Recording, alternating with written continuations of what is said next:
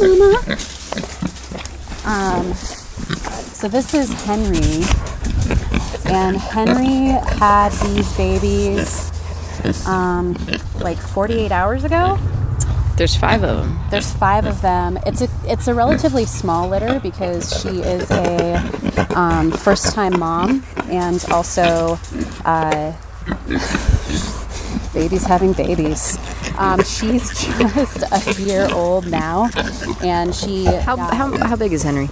Henry is, because she's still got her prigger's weight, she's probably about 270 pounds. The pigs that we raise are a little smaller than like the more common conventional livestock breeds. Nose to tail, like how long? 5 feet. So, like, if she stood up, she'd be as tall as me, probably. Yeah. Oh, yeah. She weighs a lot more than I do. If she stood up, and she stretched her feet up, she'd look a lot like you.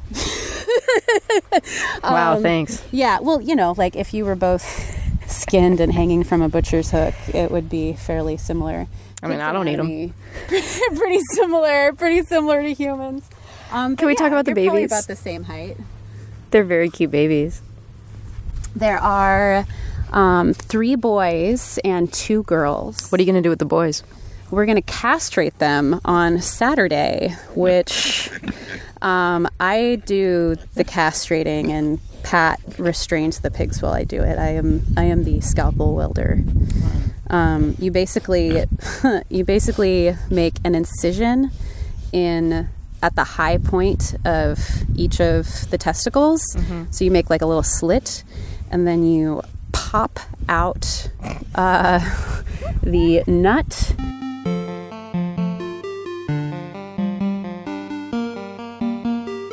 Lock them into positions of hopelessness and helplessness. The government gives them the drugs, builds bigger prisons, passes a 3-strike law, and then wants us to sing God Bless America. No.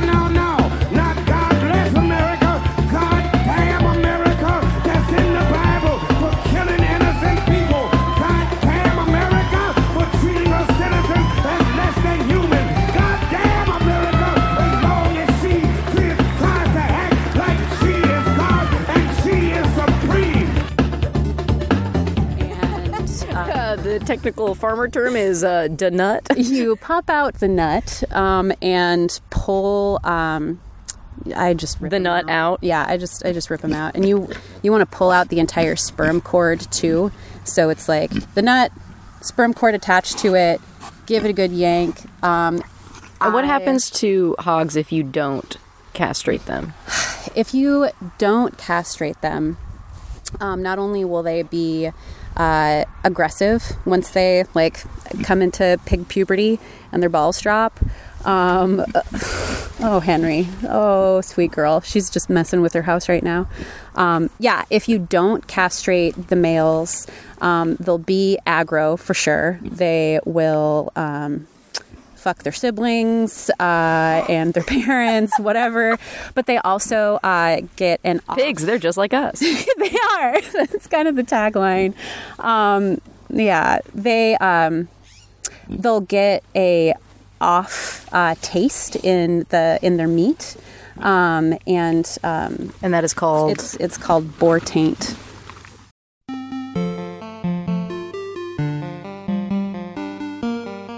The coroner that pronounced Jeffrey Epstein dead also pronounced like Robert F. Kennedy dead and shit, and like lots of other questionable deaths. But more importantly, the New York Post reporter who was the first to report on Jeffrey Epstein's death was friends with Robert Maxwell and was the first to report on Kubrick's death, and said that he was happy and peaceful, smiling and laughing when he died. All right, everyone. This is the person I've been in a car with for the last week. That's Sarah June. Hello. Me and her are on tour talking I have about important news. Jeffrey Epstein conspiracy theories and shit. Hi, what's up? This is Pod Damn America, the gothic socialist podcast for dumbasses. Hi, this is Jake.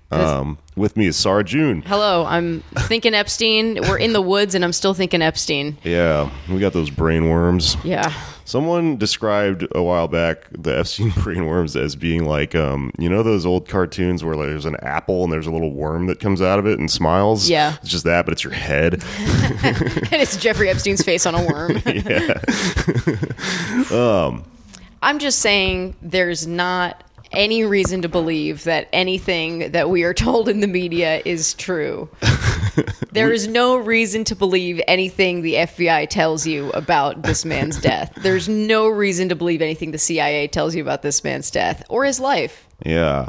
I obviously like am in the same. I have Epstein brain. I think he's dead. I went back all the way back around. I don't think he's alive anymore. But I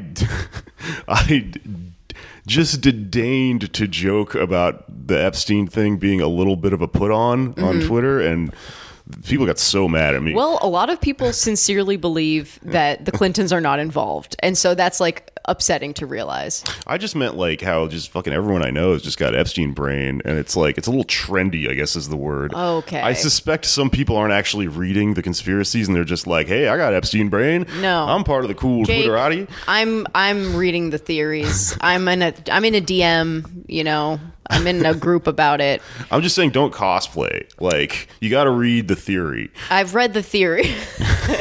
Can you do? Well, there's already a podcast to tell you about Epstein theories. Yeah, they I think they got mad at me. Don't worry, idiots. I got that brain too. Epstein brain. That's when he sucks your dick. Okay, let's start the podcast. Start there. We're reporting from a forest of marijuana, the Pacific Northwest. I finally made it back here. I haven't been here in 10 years, and I was a little bit apprehensive about coming to this part of the country because I think I'm a different type of my brain runs on alcohol and cigarettes and worrying about things, and this part of the country is very chill vibes and weed and smoking it right now. Yeah. And I was a little worried, but actually I'm kind of getting into it. I think that this part of the country is changing me. Jake's shoulders are now slightly below his ears. Arcata did a lot to me. Yeah, that place is great. We should we talk about where we started? Let's go through so far where we've been. Okay. We started in Los Angeles. We did roast battle. Okay. I won. Let's get that out of the way. I won the roast battle. Not important. What'd you win, Sarah? I won nothing. Yeah. I won no money, no clout, no title, and no fame. The funny thing about that roast battle was apparently there was these two old guys that were like store comedian guys that were the last card, and they were like about to fist fight each other over this dumb game that you win nothing for. Yeah, I mean, the thing is, like, you don't win any money when you win roast battle, but like if you win enough of them and you get on the fucking leaderboard and you become undefeated, then maybe you can go on roast battle on TV and maybe get money. Yeah. But really, it's like the prize is maybe getting a writing job on the fucking Comedy Central roast of Alec Baldwin or whatever. So it's not really a prize. You know what I'm It's just a saying? fucking job. More like a sentence. Yep. Hey, please hire me. Okay, so yeah, no, these two guys were like about to get in a fucking Yeah, fight like in the parking lot. sometimes when the jokes aren't that good, the judges won't pick a winner because they're like, this wasn't that interesting, and then those guys have to then decide, whether they tied or whatever, and they take it real seriously. Yeah, so we did that. We didn't realize that Jon Stewart was one of the judges until the car ride home. Yeah, somehow we missed it when they introduced him, and his face was in shadow. He was wearing his incognito John hat, Yeah. and he has a beard, and he doesn't sound like Jon Stewart anymore. His voice was like hoarse from like farming or whatever the fuck he does now. Like, He doesn't farm, he just cares for animals. Oh, yeah. They're not livestock, they're just there to like live out their days in happiness being petted by Jon Stewart until they die. it was a weird experience because he was like it's so dark in the fucking store that when I Yeah. looked up there, he looked like he was in silhouette, like he was being interviewed. I literally couldn't anonymously. see his face. Yeah. And then he his voice sounded sounded different. different, like he was talking into a voice modifier. So I think we did really well because we were like, we're not in front of the Daily Show guy right now, you know? I was like, this is some fucking store guy that I don't know and don't care about. Because sometimes they get random people to judge Roast Battle. Boy, let me tell you, that random person has been me. Yep, that's what I'm saying, man. No one knew the fuck I was. Yeah, you're just there. The store's weird, man. Yeah. They have their own rules. Yeah. So LA was good. We shoved off from there, did some bar shows and shit. I did a bunch of podcasts. And then quickly, I got sick of LA pretty quick. I think what I really wanted to do this tour was just get out into the fucking country, man.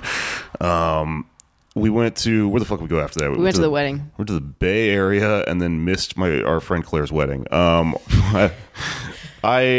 We planned this entire tour around a wedding that Jake said was on a Sunday. It turns out it was not. We put it in a Google Doc wrong. I remember the conversation where we were like, which day is it? And I'm like... Look, I am a +1 to this wedding. I had never seen the invite. I said, Jake, when's the wedding? He said, it's the 8th. I said, great. And I put in the thing, and I never saw, I never RSVP'd. I'm simply a +1. I don't know how this fucking happened. We ran into like 10 people that were like, see you this weekend, just vaguely. At the wedding.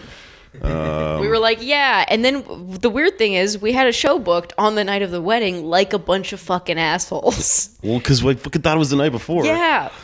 Anyway. I know. It was bad. It was a bad look. And even Clara was like, I saw your tour schedule and I thought, huh. And I was like, why didn't you say anything? She was like, I don't know. I figured you guys would figure it out. I was like, no. Such bad vibes. I started off in like LA and was really stressed out from planning this shit, and then like, ruined my friend's wedding. I'm sure, they got married without you. No. They were okay. No, it's not legally. The wedding was ruined. Legally binding unless I'm there. I'm ordained. No. Congratulations, Clara Kane and Nick Nanny. It was a beautiful wedding from what we saw. Yeah. Lovely, lovely vibes. Sam Talent was wearing shorts. It was nice. Pretty chill wedding. Okay. Yeah. Anyways. It was a polos type of wedding. Anyways, let's stop talking about this forever because I feel so bad about it. I know, it's funny though. But more importantly, right? Okay, here's something we should talk about. So when you're driving up the West Coast, you're driving through these forests, and like these are all over the country. If you've traveled around enough, you'll see these like yellow signs that say like, mysterious thing, 100 miles, and then mysterious thing, 75 miles. And it just keeps sort of like egging you on, like, you got to come see this thing. There's one in the Southwest called The Thing, and then there's this other one up here called the Mystery Spot. Well, the Mystery Spot is an actual paranormal site. Yeah. No one's going to argue with me on this. Thank you. I went to it. I saw it. Yeah, the Mystery Spot is not like, come look at our big ball of string type tourist attraction. It's come feel our weird hill.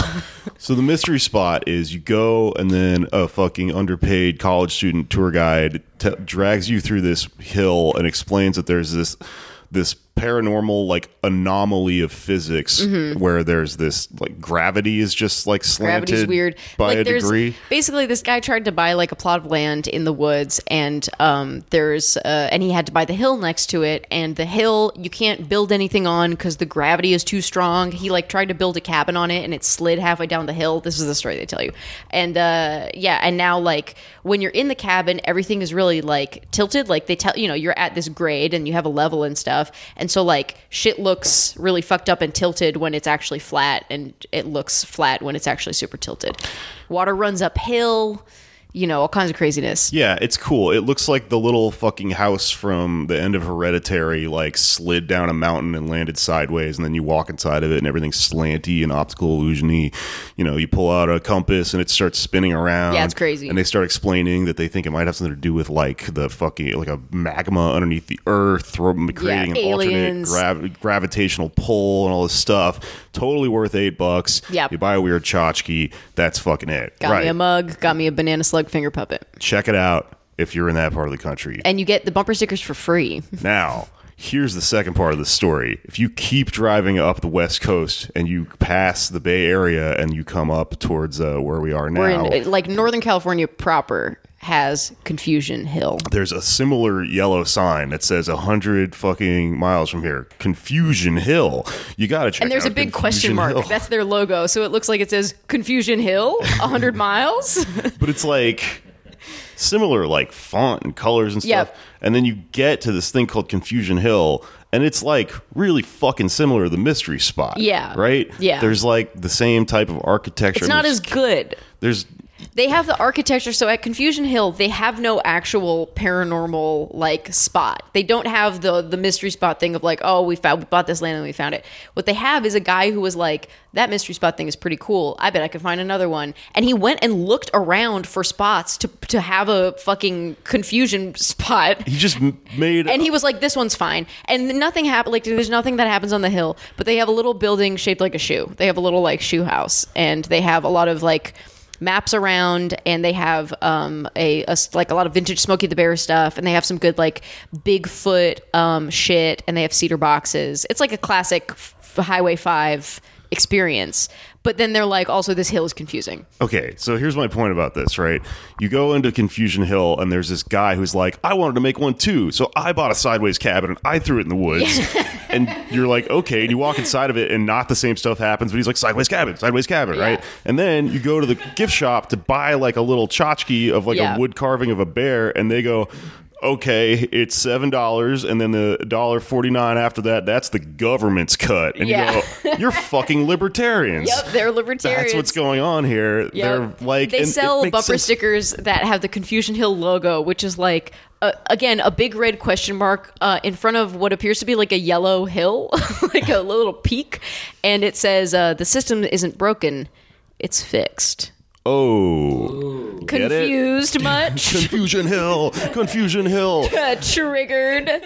What you're feeling is the invisible hand of the market. That's why everything's leaning to the left. Confusion Hill. Libertarian mystery spot copyright infringement thing where they're just like, what? We should be allowed to compete with the mystery 49 spot. cents for the governor's cut. This is not a market of things that need to be competing with each other. It's the exact same thing. But I will say Confusion Hill has the man-made attractions of a big pit full of rocks where you can stack the rocks. It says stack rocks here. Oh, yeah. And it also has like a big plaster hand coming out of a tree that's pointing at you for no reason. And they also, we should point this out as it is pertinent to the date we're recording this, there are the Twin Tower Memorial redwood trees. Those are not redwoods that were planted on 9/11 or after 9/11. They are just two redwoods that after 9/11, the guy who owns Confusion Hill said it there on the plaque. It says, well, after those terrible events, I looked at those things and I said to my brother, Bill, I see the Twin Towers. And so we put up a sign that's like everything in the mystery spot. Also,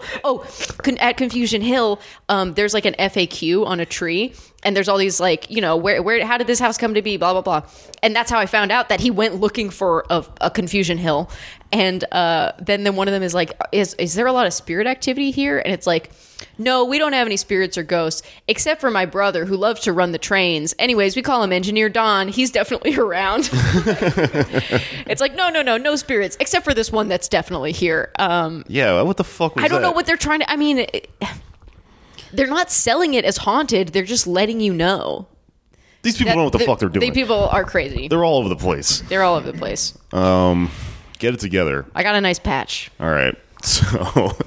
So okay, we passed Confusion Hill, a must see. Mystery spot, higher quality, but not as kitschy. Still pretty kitschy, but not as kitschy. Yeah. No, Confusion Hill, like, steal shit from their gift shop, that's what I'm saying. Yeah. I went and I bought something. I bought a Trump. I bought a postcard of Bigfoot with Trump hair, and it said something really ambiguous. It said, elect Bigfoot for president. And then, like, the person who sold it to me was like, huh? Like, they thought it was cool? I was like, this is a joke, right? I think they like Trump. Yeah, and Bigfoot. So, I don't know, man. Fuck Confusion Hill. That's my point here. Mystery spot is hot. Confusion Hill is not. Let's, I'm going to talk about Arcata on the next episode. Okay. We'll skip Arcata. Now we've made it up the coast into Oregon, where we were just immediately, just fog just comes down and you drive through it. It's fucking awesome. Yeah, you enter a cloud. Everything's just real spooky. Trees are real hypnotic. Jake's never seen trees before, it turns out. No, from a part of the country where they're illegal. And and so we've made it we're in the we're at a specific part of our voyage here. I don't know how to Do you want me to say where we are? Hold on, I'm setting this up. Okay. We are on a left pig farm. Okay. I was going to say the part of the country we drove through, if that would help. Okay, go ahead. We drove through Northern California and then through Southern Oregon, and now we're in Southern Oregon, and we've been seeing nothing but trees for like 3 hours of driving, and now we're at a left pig farm. There All right. you go. You nailed it. Yep.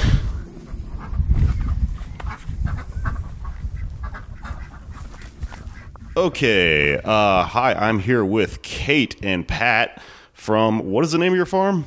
PK Pastures. PK Pastures. I love it. Tell me where the hell we are. What's going on here? You are in the painfully adorable town of Sweet Home, Oregon. We are in the Mid-Willamette Valley, and our farm is just under 6 acres. We have pasture and a little stand of heritage oak trees, and on that 6 acres we run hogs and chickens. And we rotate our animals through our pasture. So we're doing there's this movement in sustainable ag that got pretty hip after Michael Pollan's Omnivore's Dilemma came out, and he interviewed Joel Salatin, who is a livestock farmer in the Southeast, and he popularized this system of basically rotating your chickens through your pastures after your cows, and then maybe you throw some hogs in there and blah, blah, blah, blah, blah. So he popularized this model of how small scale farmers could move away from our conventional CAFO, concentrated animal feeding operation methods of raising meat in America. And we are millennial farmers who jumped on that bandwagon. So it's called rotational grazing, which sort of speaks for itself, right? We don't raise our animals in a big, creepy, dark barn. We raise them outdoors. Yeah, totally. Where they're supposed to live and shit. We move our chickens once a day.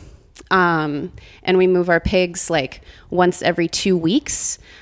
So we are letting our animals forage for their own feed, right? That means eating grasses and legumes and bugs and stuff. I see, yeah. Out about in the world. And then in addition to letting them be animals and do the thing that they are, naturally supposed to do, we're also letting them drop their manure in situ, right where we want it to go. So the main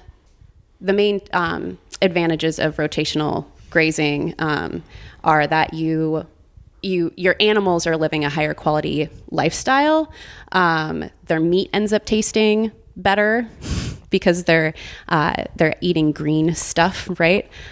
Breathing fresh air, getting sunshine, but also you don't spend your time shoveling shit because they're pooping in place, right? So they're fertilizing our fields for us. Oh, smart.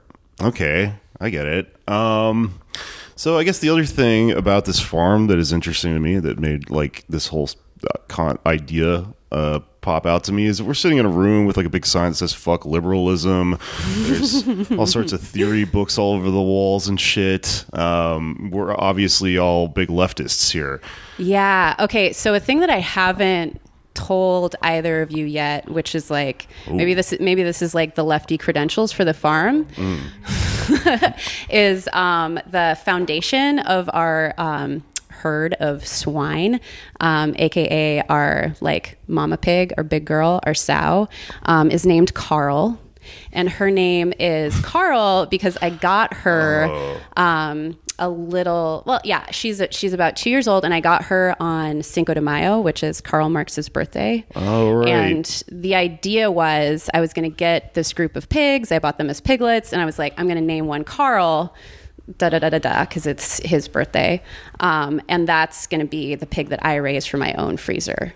But then it turns out that this young lady stole my heart. And instead of like having Carl be the freezer pig, I was like, oh, that's my girl. I'm going to get her knocked up. And Sure.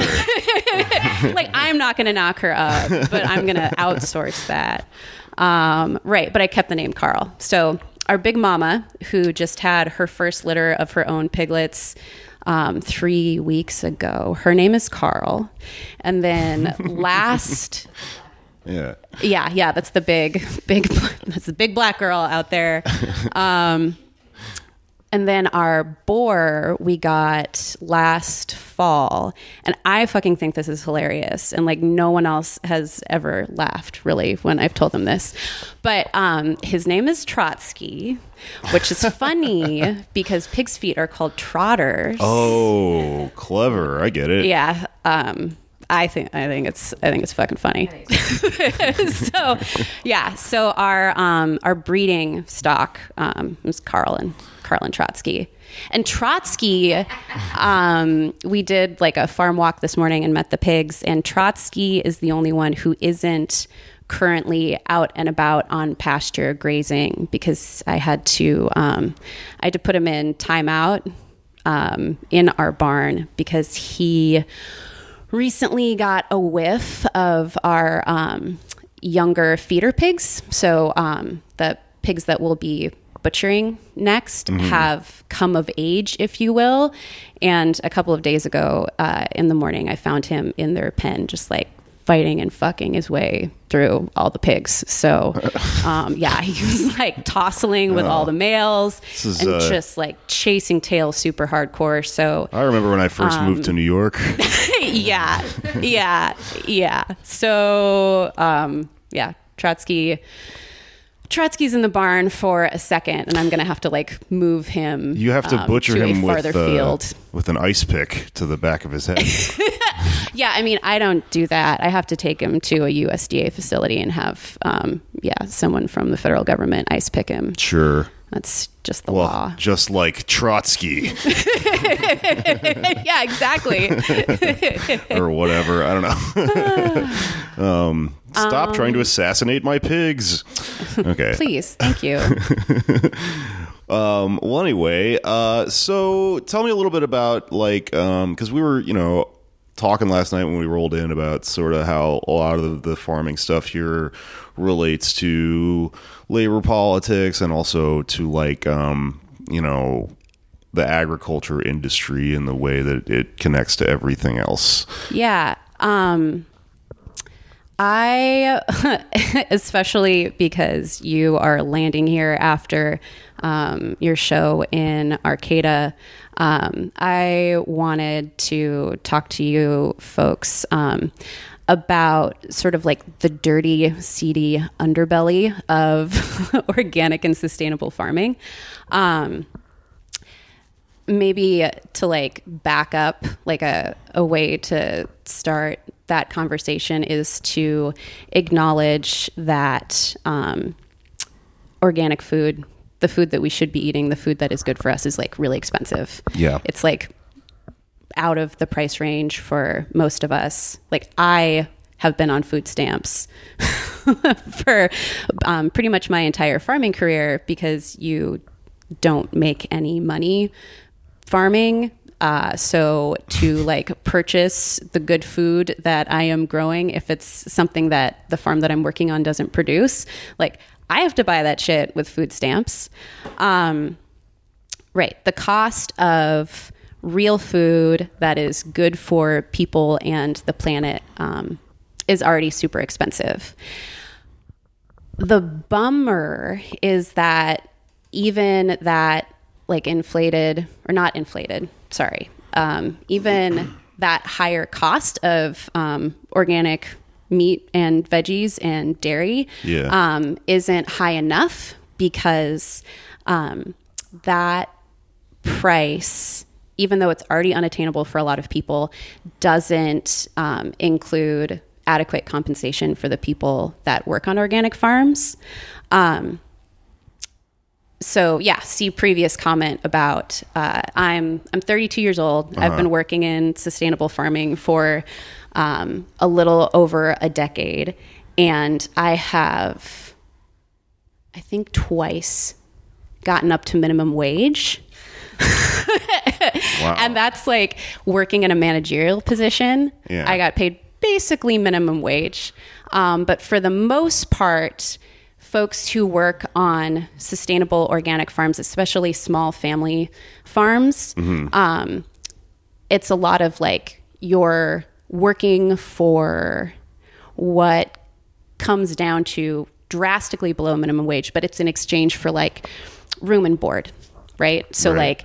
like that probably means you live in a tent or a trailer or a converted tool shed somewhere on the farm's property, and you work there during especially the height of the season, like maybe 10 hours a day. It's really physical. It seems ironically just really similar to the original serfdom. Oh, that sure. Everything Yeah. sprung out of. Yeah, of course. But there's this weird thing where like so I went to school in New York. I was overeducated at Sarah Lawrence College. And then like, sure. Right. Like read Wendell Berry and Michael Pollan books and, fell in love with just being real, like calling myself out, right? Like in my youth, I fell in love with like the romantic idea that's sort of like an iteration of the Back to the Land movements in the 60s, right? So like kind of like communards, like 2.0 sort of thing. Sure, yeah. And a lot of that again was inspired by like the omnivore's dilemma, like that kind of like acknowledging that there are big problems in our food systems. And so going like, all right, well, I'm going to start an organic farm. I'm going to like go work at an organic farm and sort of atone for my privilege by living this like ascetic sort of lifestyle. Like I'm going to work really hard and I'm going to, it's like changing your light bulbs or using a reusable canvas tote bag. The first instinct that most people have when they even start thinking about this stuff is that like, because we're kind of brainwashed through liberalism and capitalism to think like your agency is the things you consume, the thing that you do when you work or whatever. It's you start off with like lifestyle stuff and then sort of move from there and later come on to realize it's like not enough, I guess. Yeah. But I totally follow you. Right. So getting back to like how that relates to labor questions, right? Is that like because of that process of like feeling like you acknowledge that there's something broken and fucked up in our system and you feel like you are motivated to do something to change it, right? So maybe you make this personal lifestyle choice like, well, I can't really kick against the pricks in a big systematic way, but I can go, grow organic potatoes or something. So I'm just going to go do that.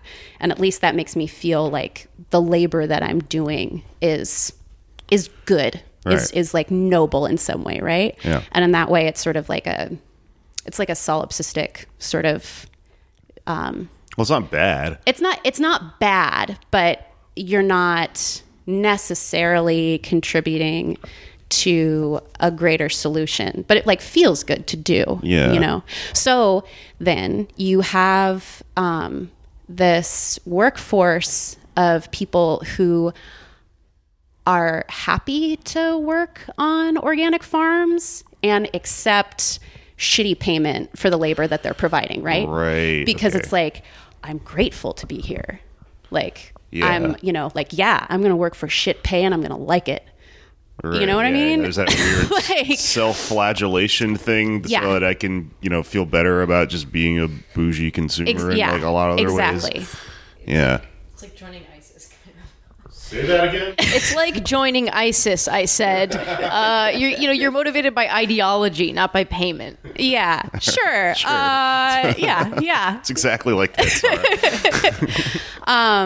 But so then what that means is that you have also like who are those people then? Like who is able to make that sort of decision? Like again, it's like rich kids who go through the dumpster diving phase. Right. You know what I mean? It's like oh God, it's way like that. Like I'm not saying I'm from a wealthy family necessarily, but I grew up in like an NPR listening household, you know, Sure. raised by like a single mother. But I'm from like a middle class liberal family. So when I made the decision to like fucking live in a teepee, you know, and like work on a heritage dry corn farm, like I knew that if shit really hit the fan, I wasn't going to end up I wasn't going to end up totally like cold and alone in the desert, you know, like my mom could help me out. Oh, okay. Really, I see. right? What You know what I'm saying? Yeah. This brings up something kind of interesting to me because like, Just to interject really fast, like, I just want to say, I know that makes me sound like an asshole. no, it makes you sound like And most people. it's true. It's fucking true. Organic farming community. You know this shit is true. You know it's true. Okay, No, sorry, go no, ahead. that's fucking most people, and everyone's like afraid to sort of actually, reckon with their real placement in society. But most of us are kind of on some level on a spectrum of like that middle part. And it's like these aren't conscious decisions that I'm making at the time, but it's true. It's like that's what has enabled me to choose to go into a profession where I know I'm never going to make any money. Yeah. And then not wanting to talk about that's like part of that like weird liberal guilty thing we were talking about. But I guess the reason this is interesting to me is because, you can sort of criticize people's like lack of ideology and people just sort of getting stuck in this like these very short-sighted little frameworks where they're like, well, I'm going to do this job and that's, me contributing towards a better society or a better world or whatever. Or I'm going to, be vegan, or I'm going to like consume certain things ethically. And, I often do criticize those things because they're just, I don't know, they're like insufficient if you actually sort of think about them to their logical end. They don't do anything that collective action would. But what's interesting is, I can't just go around making this argument and talking about how this thing sucks and criticizing it all the time. Like, we also need to explain, like, how it actually leads to really bad shit happening.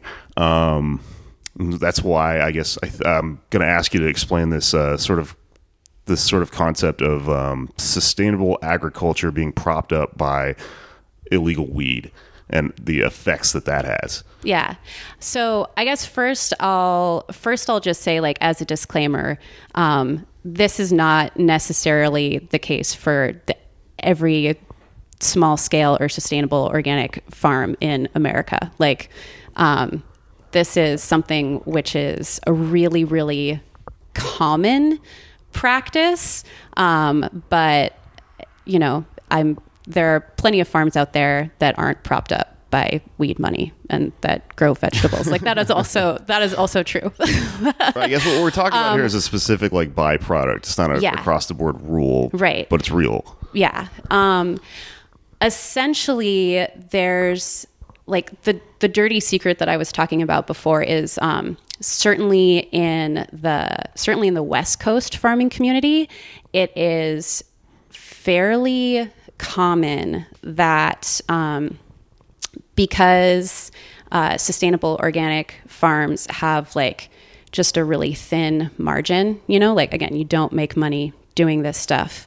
A lot of farmers have either gotten the startup money to like buy property or invest in farm equipment because they started out growing weed in the Prohibition era, under Prohibition. So like, yeah, weed's legal up and down the West Coast now. But that's still a relatively recent thing, right? So yeah. I know of a number of farms that were only able to get into the veggie business because they had started out growing weed, right? And like maybe they had worked on other farms and they had organic farming experience, but it's like you're never gonna have enough money for down payment on a property working as a farmhand. But if you hustle some weed, like, yeah, you can afford to buy property. You know what I mean? And this is like, it's a fairly common thing on small farms, but I have heard anecdotally, and I will say, like, this is anecdotally. This is like a friend of mine whose girlfriend worked on this farm. So, like, you know, whatever, rumor mill shit. But, oh my God, it's so crazy. It's so crazy, folks. This is some crazy shit. Oh, please. One of the farmers who, like, old school hippie dude, like, back at the beginning of the organic movement, like, basically writing the national checklist for organic certification at a national level. One of the farms that like is foundational.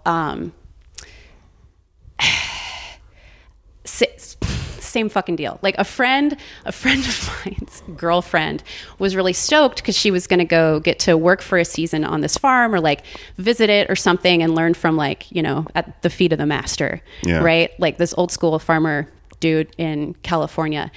And she gets there and she's kind of just like, wait, what the fuck? Because, like, the workload is a lot of like, oh yeah, we're going to take care of the pot right now. Like, because that's really important. Like, we got to take care of the pot. And, like, her experience there was like, it was all marijuana harvest related shit and not vegetable stuff. She was like, oh, you know, it's just like a you too, you know what I mean? Like, you too. Yeah.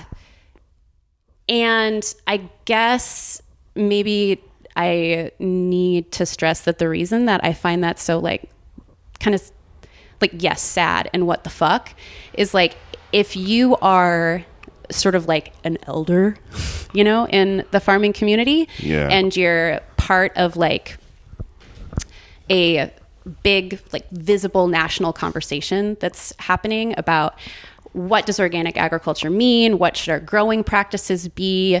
Like, how should we organize and run our farms? And, like, you're not including fair and, like, if you're not including both adequate compensation for your laborers and, like, really putting a real price on the food that you're growing, you're just doing, like, not just our industry, but like our community in general, like, at such a disadvantage. Sure. You know, it's such a fucking blind spot. It's such a blind spot. Okay. So that's one part of the, like, weed and organic vegetables on the West Coast are tied, is farmers will grow weed. Farmers will have illegal grows. You take that money, you use it to buy your farm. Like, that's one, like, old school thing that happens. But then there's this other weird, like Walmart-esque thing, right? Where, like, Walmart's employees have to get food stamps or be on, like, Medicaid, Medicare, because Walmart doesn't take care of their employees, right? Right. There's also the thing, which is true, that illegal weed grows end up subsidizing small organic farms specifically, because, like, to continue to work on an organic farm and not get paid anything, like, and stay and survive, you're probably going to go trim weed. Yeah. Not to mention, if you work at Walmart, you probably also just sell weed. Sure. Yeah. Thing that just subsidizes everything, and it fills in the gaps where they're like, oh, people can live on fucking, you know, on us paying them nothing because they're aware that you're just going to have to do other shit. Yeah. Yeah. Right. And so it's the same thing on these, like, you know, fluffy rainbows and unicorns, feel good, small organic farms, is there's sort of this expectation that you're going to work on this organic farm during the growing season, growing vegetables, but then you sure as shit are going to have to do something that actually makes you money in the fall and the winter, because that's not what you were doing on the farm, you know? So it's a pretty common rotation to, like, work at organic farms during spring, summer, up to fall. And then, especially in California, like go find some place to buckle down and like get off the farm, go trim a bunch of weed. And then like, that's what you live on for the rest of the year is the money that you made, trimming. And to be clear, I'm talking about like illegal grows. Yeah, so that's like that's kind of where this thought is headed, I guess, is there's this byproduct of these small farms not paying enough and then causing people to subsidize their own business with the illegal weed industry, because if you sell legally, the market up here is really flooded, right? Right. Like everyone is just there's just weed everywhere. Yeah, everybody is trying to sell weed to everybody else on the West Coast. Like everybody's fucking growing weed. Yeah, there was like a boom, right? Like It's when they nonsense. legalized it, and there was like too much weed at one point. Yeah, it's like there are more pot shops than there are Starbucks. Yeah, now, we saw like a like, cute little sign on the way here that had like an ear of corn on it, and it said "Sweet Cron." That one. I know that sign. Yeah, we love that sign. Do you think that's actually weed? Because there's this. Well, it's either that sign or that it's the band Corn. It's a misspelling of the word corn. It either means weed. It's been there for years. Oh, really? Yeah. You drive by and you have this conversation every time. Like, What does it mean? I would like for that to mean that like they're selling chronic at their corn farm. I mean, I really thought it was just a sign painted by somebody who got mixed up. Me And then too. was like, they'll figure it out. Right. There's just a picture of the corn. It's literally just like a hand painted sign on a piece of plywood that like no one has changed. I don't know. I thought it was Dr. Dre. It's like organic Dr. Dre, like hippie Dr. Dre. Oh, NorCal. Well, anyway, okay, so this is an important distinction to make, right? There's the legal weed industry, which is the fucking everything's flooded, everyone's selling, and then there's this other thing where because weed isn't legal everywhere, some people subsidize their income by selling illegally, like into other states. Yeah, like if you're trying to actually like make a chunk of change and you're still a pot grower on the West Coast, you're probably trying to sell to the Midwest or the South or the Northeast. You're going to try to hustle your product in states where it's still illegal because that's where the price is higher. Right. Pot sucks. Sure. Yeah. Yeah. So basically the way that equation balances out is that white kids on the West Coast are making a shit ton of money selling weed to places where brown kids get locked up in the prison industrial complex for having, like a joint somewhere in their car on their dashboard. And there's like somehow this like willful blind spot on the West Coast around that, and like our complicity in jamming our prisons full of black and brown kids who are, like the fact that they had some pittance of marijuana on them is like the excuse for them to get hauled in.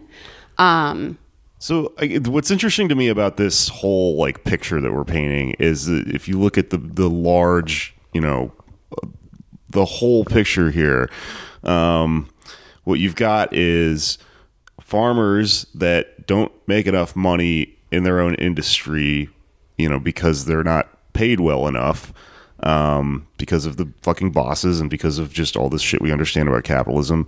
So what they do is that then they have to subsidize their business by bootlegging essentially weed into a situation where it then gets black and brown people put in jail.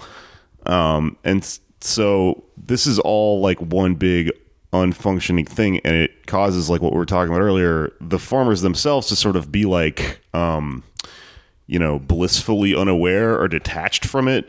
The same way, you might feel guilty about eating meat, but if you never fucking come see the pigs, who gives a shit? It's like not in your head, right? Yeah. That detachment is a real problem, and that's why just just thinking of yourself as like a little ethical consumer or an ethical producer isn't enough, because unless we fix these things like in a really big revolutionary way, these things will inevitably always happen, I guess. Right. The system always works out this way because the root of this problem is that people aren't getting fucking paid their fair share. And like, Yes, please. Yeah. Like, I want to go back to the thing you were talking about earlier, which is that organic food, even though it costs more than conventionally grown food, still doesn't cost enough. And like, I think it's sometimes hard to zoom out and really think about the fact that like we have so much cheap food in this country. And it seems like it's a good thing because poor people can buy cheap food. But the reality is food should cost more and people should make more. People should be able to afford organic food because there is no long-term solution that is cheap forever. You know what I mean? Like conventional agriculture it's capitalism applied to the natural world. It's taking the idea of infinite resources and applying it to the natural world where the resources are not infinite unless they are properly managed. So like you end up with like, yes, like, you know, everybody knows big ag is fucked up, but I can't afford to buy $8 eggs, you know? Yeah. right. It's just a huge bummer that when you produce something of quality that you're proud of, it's not available to people. It's not available to normal people at all, basically. Because we're so used to the idea that we should make starvation wages, that minimum wage, which is starvation wage, is like enough. When like the only thing that you can do when you live on minimum wage is eat the cheapest, like most processed, most efficient, lowest quality food available. And that's what big agriculture is producing. Right. In what should be considered a normal world, we're not producing anything fantastic. We're just producing normal food. That's a good point. It's just regular animals eating on the grass. It's just normal food. But for some reason, and when we were on one of our little field trips coming out to Oregon to figure out where we're gonna land, we stopped by a couple of farmers. I can't even remember where it was, but this guy's name was Zach, I believe, and he put it into my mind. Just I can't remember the exact words he used, but to label something organic requires all kinds of regulation and all this stuff, and the government has to get involved, and there's all this stuff. But it's expensive, but it's totally fair game, no problems at all to like spray poison and stuff all over the food and then sell it. Like that's totally legit. It's easy. It's cheap. It's a really strange, backwards world we live in. Yeah, what's the one that's regulated and hard to get the sticker for is normal food. Zero, nothing happened to it yet. Yeah. That's fucking weird. Just regular food. That's so fucking funny. Yeah.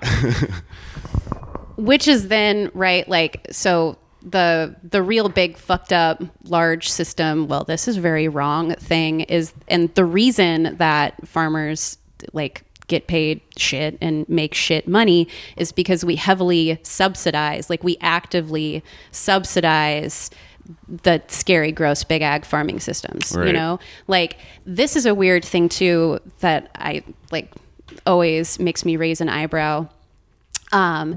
Any type of like vegetable is classified as a specialty crop at like a federal level.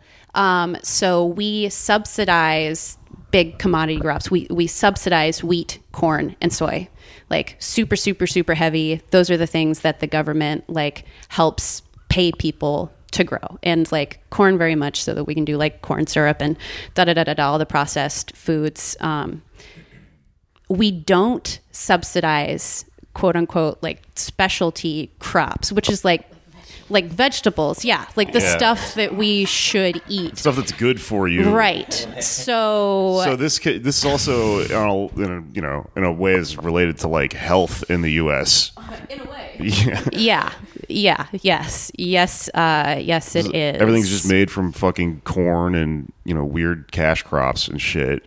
And there's no incentivization for food that is actually good for us to be distributed according to the needs of our health and not to whatever the market here's what I'm getting at. I've been thinking about this since I got here, right? So we're on a small farm, and there's always these sort of arguments about small farms versus these big fucking crazy factory farms.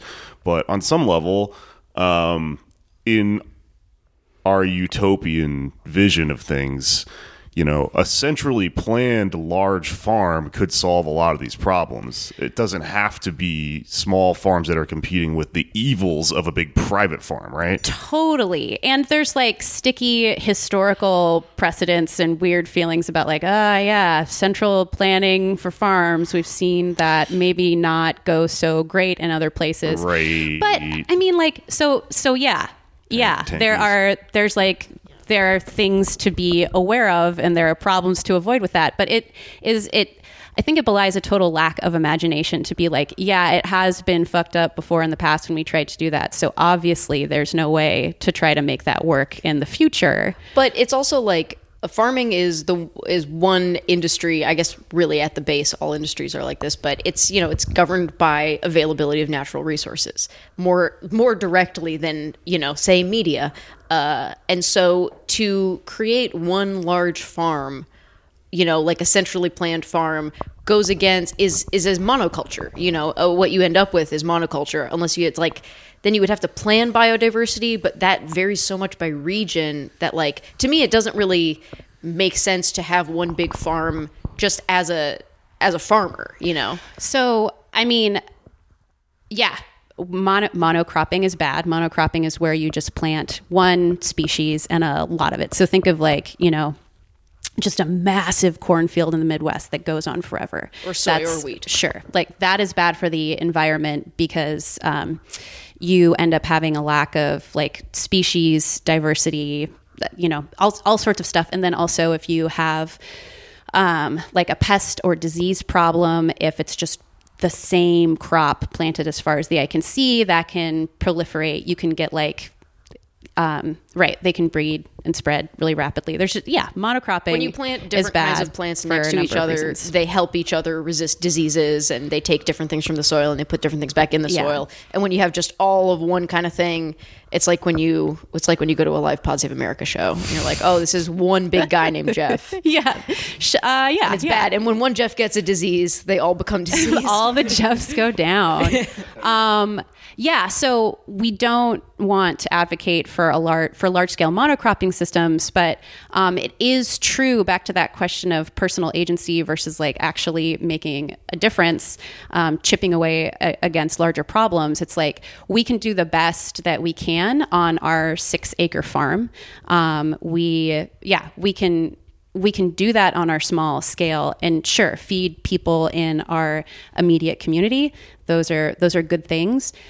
But there are a lot of people living in this country, and a bunch of small 6-acre farms isn't necessarily the most efficient way to grow enough food for all of us. So like at some point we do need to think about, you know, what if there were larger farms that, you know, weren't like managed by Monsanto and like self-driving poison spraying tractors. You know what I mean? Like we could do that, and they don't need to be monocrop. They could be, for example, they could be silvopasture.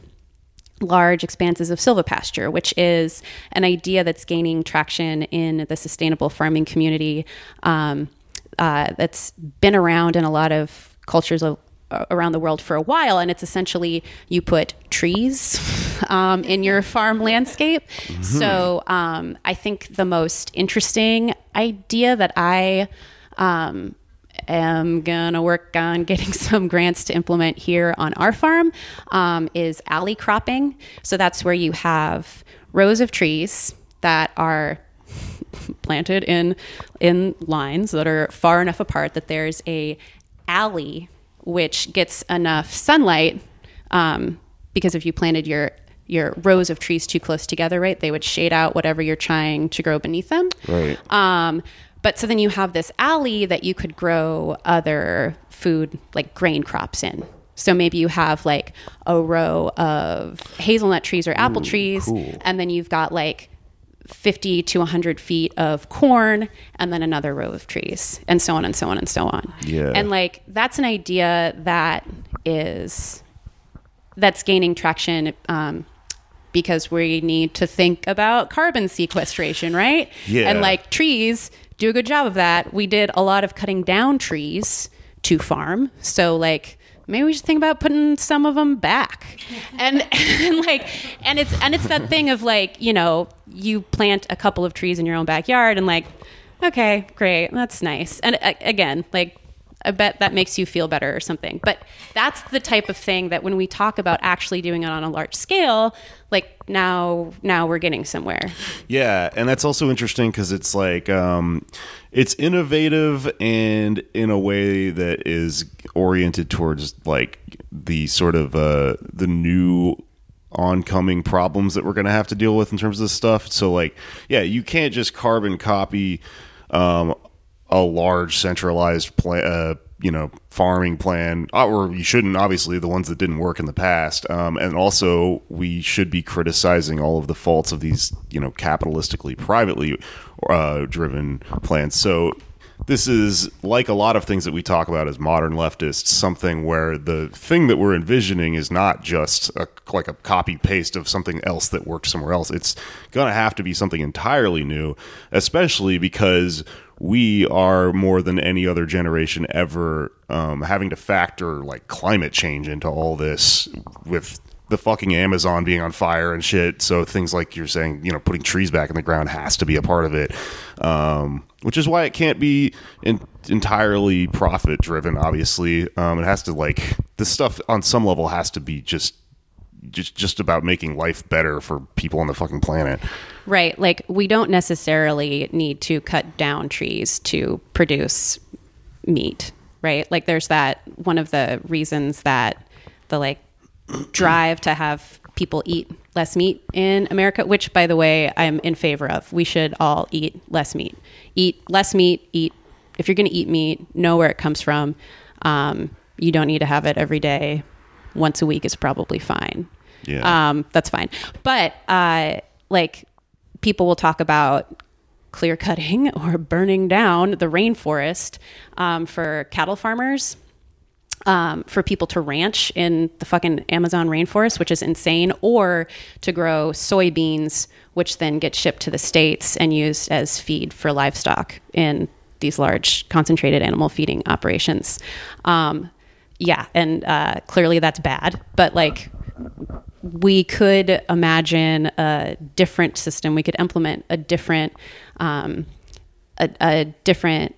livestock rearing practice that involves planting trees and running our cows, our sheep, our pigs underneath those trees, like stacking functions, you know, like It could be additive, not subtractive. Yeah, it doesn't have to be one or the other. There's like, and what's cool about sustainable agriculture now is there are so many people coming up with all these different ideas, partly because of, like, you know, essentially the failure of big agriculture and also the need to adapt to climate change. But I wanted to mention the alfalfa thing. Like, one thing that's really heavily subsidized in California is alfalfa, and it's to ship as pig feed, mostly to China. So like, the worldwide consumption of meat is like, it's driving the domestic economy, even though it's, you know, that's like one of California's big exports. And so the California, like, water table is getting really fucked because we're growing a lot of stuff, but it's not feeding even Americans or even people, you know. It's more profitable to grow pig feed and send it to China. And that's, you know, kind of crazy. Yeah, and I just think it's interesting, you know, when we're pushing for these solutions or avoiding these problems, and in regards to, like, the fear of central planning, I think it's interesting that we are even discussing, like, the idea of, like, putting central planning in place as if there's not already central planning and a huge system that's already going. Right. It's just a matter of how can we do this much more intelligently so that, so that I mean, like, it doesn't necessarily make any sense to have a battle between large farms and small farms. It should just be like the right size farm for the location, and it maybe doesn't make any sense to like grow all of something in one little part of the country and then ship it all over the place, and I don't know. Basically, it makes a lot of sense to have some people in charge of just thinking about these things and being part of planning, because the individual farmers are mostly concerned with what's right in front of them on the land they're standing on, and aren't necessarily trying to coordinate a continent-sized nation of food. Yeah. Like, yeah, well, I mean, it's like as simple as it's just thinking about this stuff just reminds me of like when I see those fucking scooters in cities that everyone hates so much, and I'm like, I hate them too, but like the fix here isn't. I mean, it's fun to beat the shit out of them and destroy them and throw them off of bridges and stuff, but like what would be a better fix is just like, what if they were just ours? What if they were just run publicly or whatever? The technology that's in place can't serve us. It's just we have to just get the fucking profit motive out of it, because it's what fucks everything up. Yeah, whenever I see those scooters, I'm like, if these were free, they would be tight. If these were just here and people could just ride them around and, you know, people wouldn't steal them because they also need money. If they were free, I would fucking use them, yeah. Actually, let me tell you something about that. So, like, there's city bikes in New York, and it's just like a fucking bike that just has like a little iPad screen in it. And you see them all the time with just the screen bashed out and shit. And like, so someone's just riding it as a bike now. And I saw the most dystopian Black Mirror shit ever the other day, which is that I was working in Manhattan, and I saw a kid working for Uber Eats on a city bike. And at first I was like, this doesn't make any sense, like economically, dude, like what are you doing? And then I noticed it was a fucking broken one that he just stole. He stole to use it to make money doing deliveries, which is like what we should be doing with all this shit, man. Yeah, like, I mean, to be clear, I would love it if, personally, I would love it if under the Sanders administration, like, I was a government employee. Hell yeah. I would fucking love it if and then his pet in the office would be Carl. Yeah, exactly. Like, there's some good language in Bernie Sanders' right, like environmental policy that he's released, like the Sanders edition Green New Deal, right? The language is a little bit vague, so I don't know. Holler at your girl, Bernie, Bernie's staff. But there is verbiage in there about support for sustainable, small, and organic farming systems. Yeah. Again, it's pretty vague, but it sort of points at and mentions investing in farming systems that are good for the planet and the people who live here, rather than environmentally disastrous, which is what we have right now. I as a farmer, my goal is to feed people, not to feed rich people, right. Like not to sell to like super awesome, hip, cool restaurants. But like my goal is to make food that is like nourishing and also makes people happy when they eat it, right? Like, and why wouldn't that be a publicly owned resource, right? It's pretty basic. It's like, shouldn't that? It's like the main thing that people need. Yeah, belong to us and be for us. Yeah, I'd love to live in that world. Yeah, well, sounds fucking dope. I fucking hope at some point that this shit is that happens, because I just ate a big plate of food here made here at the farm, and it was fucking tight. It was so good. I just want everyone listening to know that you should come out here and eat these people's food. It's badass. I have one more question, I guess. One more thing we should talk about before we get out of here, just because it's been on my mind since we've been in this part of the country. You guys are farmers. What do we do when shit goes down? When the apocalypse starts happening. Excellent question, Jake. Yeah. So again, with that like self-serving, it's kind of selfish thing. Like I right. Like I went to school in New York City. I lived in New York City for 7 years. Get out. And then I got the fuck out. And now, like I'm raising my own meat here. I also have strategically invested in a flock of laying duck hens. Oh, okay. So Down, right? Feathers, down. That's a thing that keeps you warm. I Yeah. also have a small flock of sheep, wool, right? That's a thing that keeps you warm. when we have to fight in the Civil War, I'll sick the ducks on the enemy. Oh yeah, they're fucking gnarly. Right. Oh man, that's a whole other can of worms that maybe like maybe the like seed that I want to place out here, if anybody listening is interested in having a conversation about this issue, is we got to talk about agricultural cooperatives. Let's do it.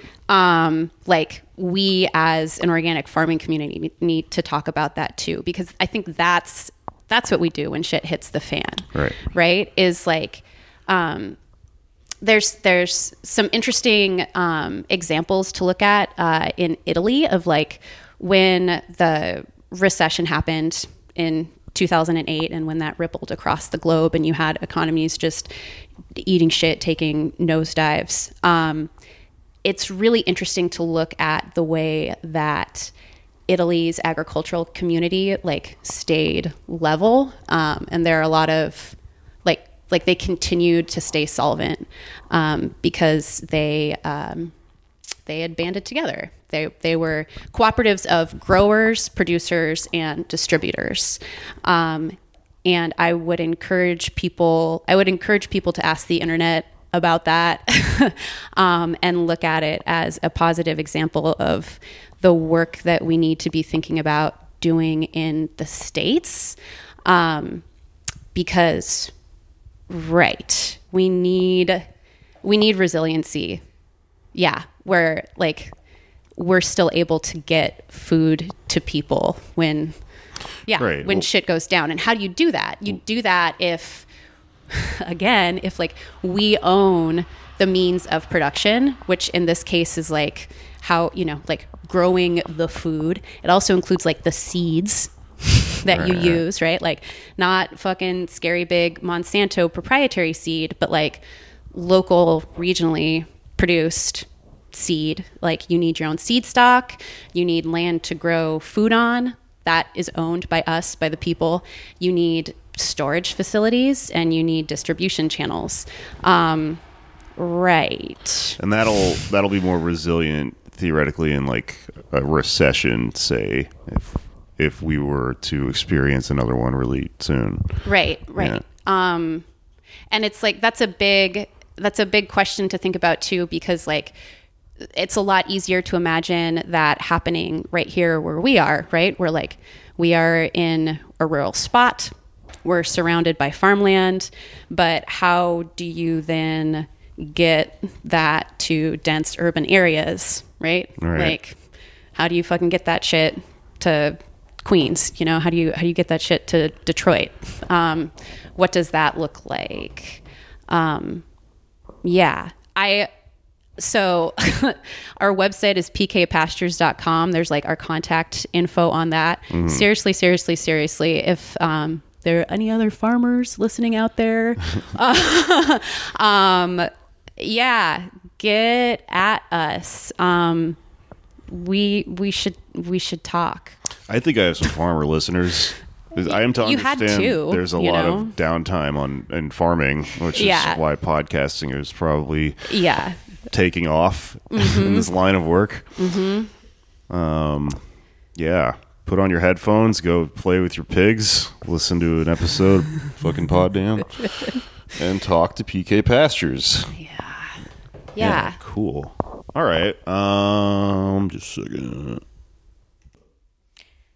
Another thing I wanted to ask about is the intersection between climate change, immigration, and farming, because obviously illegal immigrants are the backbone of American agriculture, and there's a lot. It's affecting, Trump's immigration policy is affecting where people are going right now, and then especially in the next few years, climate change is going to drive a lot of immigration. So we might get like huge influxes of immigrants. So then what the fuck will happen? Like, when do those people when does that start to affect the industry, like in a way that you're preparing for? Right. Well, yeah, it's like I focused on talking about like basically like, hey, white kids get fucked over in agricultural work too, and just Everybody does, and glossed over what I feel like this audience probably takes for granted, which is like, yeah, right, like the thing about agriculture in the States is like it basically rests on the back of migrant farm laborers coming up from the southern border, right? Like that's like, we all know that, like that's where your Cal Organic broccoli comes from, like that's who's picking your fucking organic strawberries. And again, that's why you can afford them ever. Right. Because those people get paid less than American workers get paid. Exactly. That's huge. That is real. And there are definitely farmers that like with Trump's maniacal and inhumane, atrocious nonsense that he's engaging with in terms of immigration policy right now. Yeah, there are plenty of farms, especially the big California farms, that are freaking out about like worker shortages. Yep. That's they real. wanted Trump, and they didn't think he was going to take their laborers away. That's a food security issue for sure. I don't know enough about union efforts among immigrant farm workers, but there are union to speak on this issue and do justice to it. But in Oregon, I'm gonna have Jake pronounce it because I don't speak Spanish. I suck. Okay, this is the PCUN, or PCUN, Pineros y Campesinos Unidos del Noroeste. Noroeste. And this is a farmers union. Yeah. So like there's and that union has a fairly decent presence in the state of Oregon, and I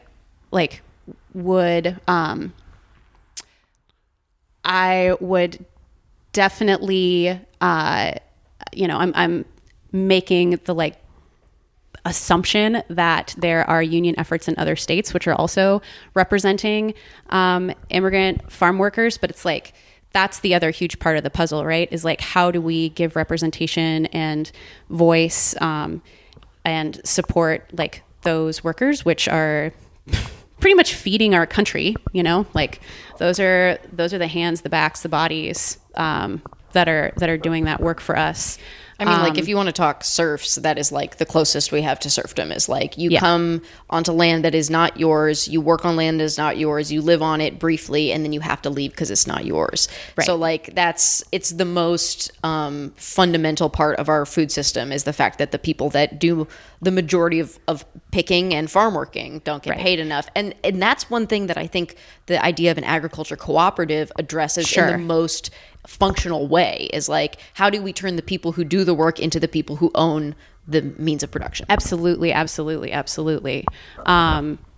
that's another thing that we need to look at, funding at a federal level, right? Is how you, it's about like, how do you put ownership in the hands of the workers? It's right. Yeah. It's that story again. This is like one of those things that relates to so much stuff that we could we could just keep going. Cause I just talked to Tim Faust about like healthcare and his sort of vision of health justice. And, the more we talked about it, the more I realized like these basic things that are the fucking, like the three things that a human body needs or whatever are these such large industries, and they've just fucking relate to like everything. This relates to healthcare.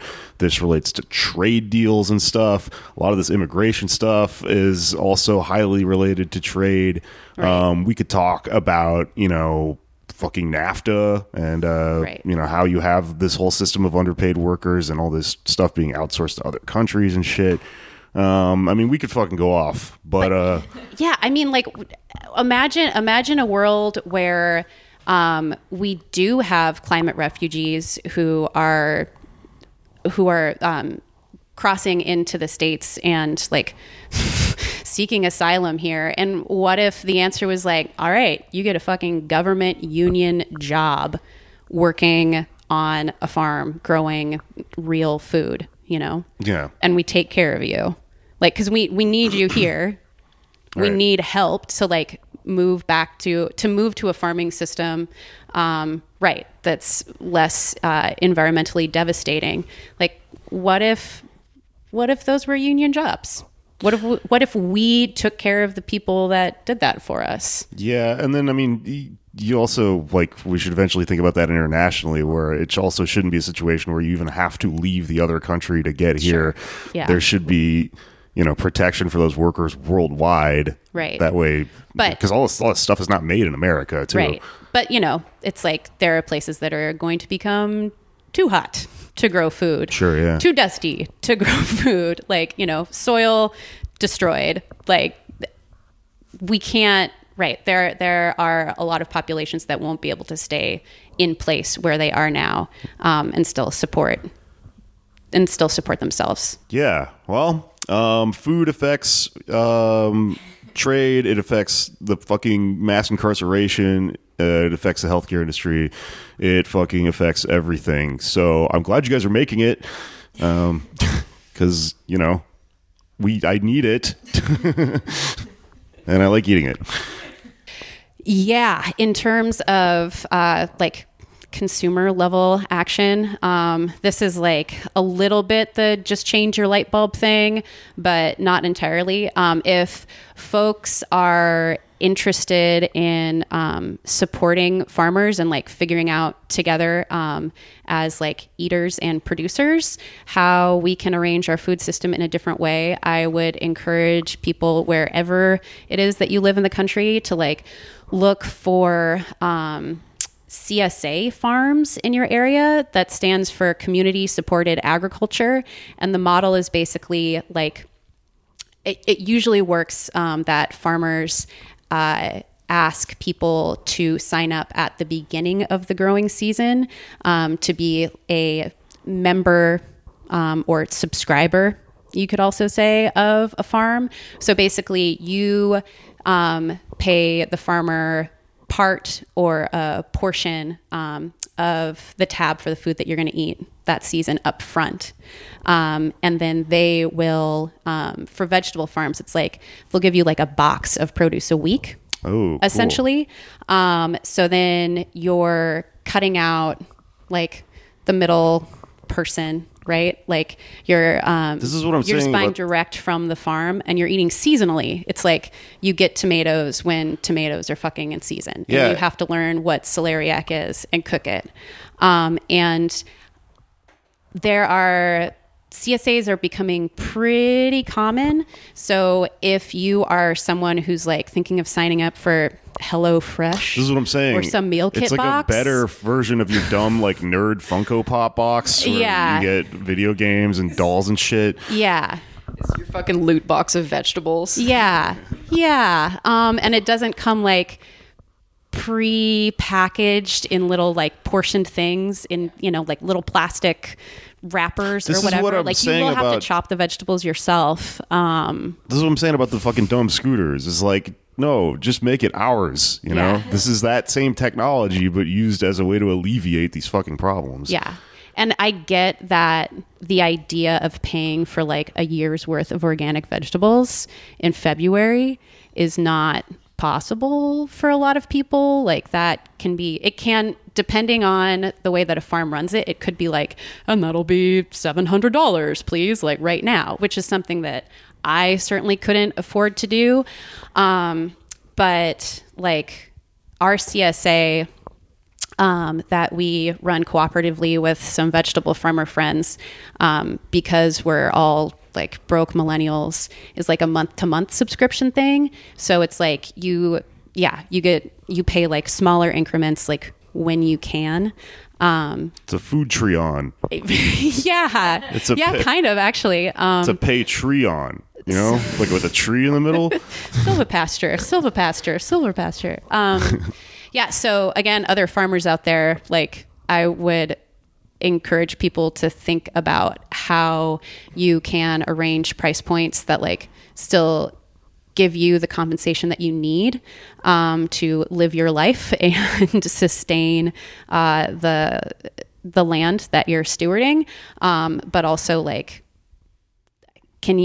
how can you lower the cost of entry to make it accessible for more people who want to eat like good food straight from a farm but like can't just drop $900 at once. Anyway, CSAs, different people run them different ways. Look for them. See what you can find. Check it out.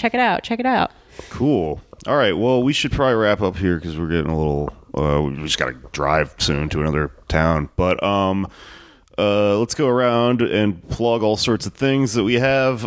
Sarah, you got. I don't come see me and Jake. When is this coming out?